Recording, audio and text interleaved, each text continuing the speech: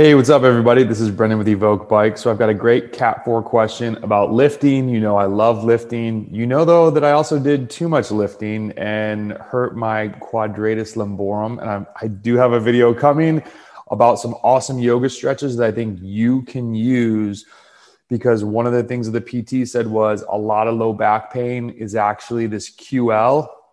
And the way this PT was trained with myofascial seminar training and dry needling, the hip flexor was also incorporated in this dull pain I was having.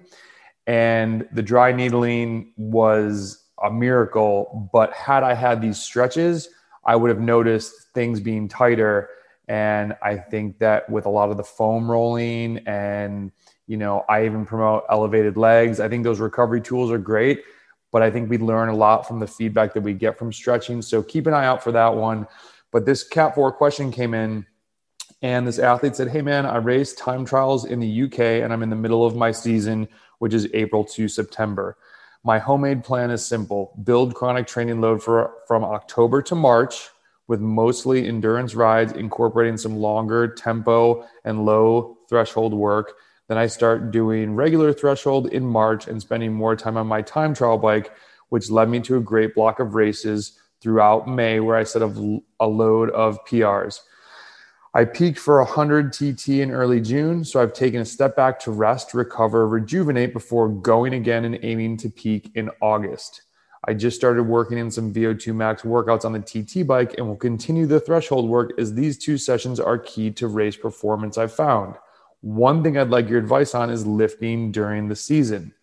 I have a background in lifting. It was my main form of exercise for 4 or 5 years, and I used to be pretty strong at it, doing 105 kilogram squat and 180 kg deadlift at 80 kg body weight. Good work.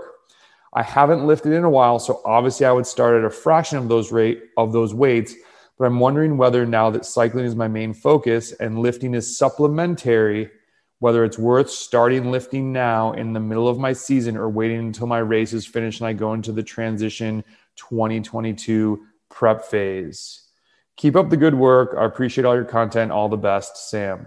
Dude, Sam, great freaking question. Number one, I love that you call it the transition and prep phase as opposed to the off season. Bike racing, getting better, there is no off season. I was taught that it was called the off season. It's not. That's where you make all the gains. So this guy's smart with that. The big thing, lifting is supplementary. I lifted too much when I went from my base through build. I was still in the gym 3 times a week. I think that's really, really what irritated my body. I just like to push the limits, and I crush myself. So what I said to Sam was, and what I would tell all of you, I'm obviously a big fan of lifting all year round.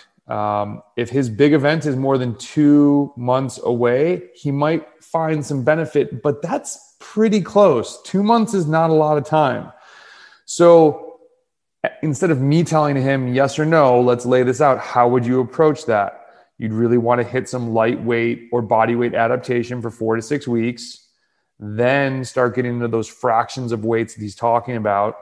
So with only 8 weeks away, I don't know if you would be making yourself more tired. So that does it take away from the bike work, especially if he's going to be getting into VO2 max work. So I would lean towards no. Now, I mentioned to him, aside from injury prevention and all the good hormonal things that lifting has going on, it does give athletes that extra bit of gear, some more high torque capability. But that's really after you've been lifting the heavy weight. That's not really through the adaptation period. So I don't know if he's going to reap that benefit. So I think it might be best to wait. All that said, maybe get in the gym 1 to 2 times a week for the next 2 weeks and start with some adaptation stuff. Even doing body weight squats will leave you sore. Then see if you can still crank on the bike. If you feel like both are conflicting, shelf it and get to the gym right after that race. So really, I think the takeaway is starting mid-season is not a great idea if you have big races coming up. If you don't have big races, like in upstate New York, we used to have June. I think it was June was like dead. So you could go April, finish your big spring campaign, do June, July, get things rolling so that you're getting into some heavier stuff. If you're not, you might not have another big race until like Green Mountain, which is in September over Labor Day. Really just depends. But once the season of bike racing ends or your main events, start getting in the gym. I'm going to get another good post. I've got a guy who's just starting up right now, and I'm redoing. I know a lot of you use that Excel sheet of like light lifting workouts. It's 3 days. It's good adaptation stuff. It's also good if you are, we'll leave it at that. It's good adaptation stuff. I'm going to put links into all the exercises. But yeah, lifting's huge. It's going to make you a stronger cyclist, stronger athlete. If you are over 33 or 34, you need to be lifting because you want this to become a part of your life before you start losing that muscle mass. Just lift. And you got to give it a fair shot. Don't go to the gym once and be like, this is new to me. This is difficult. That's not actually trying it. So hope this helps. Good luck, Sam. Thanks for the question. Talk to you guys later.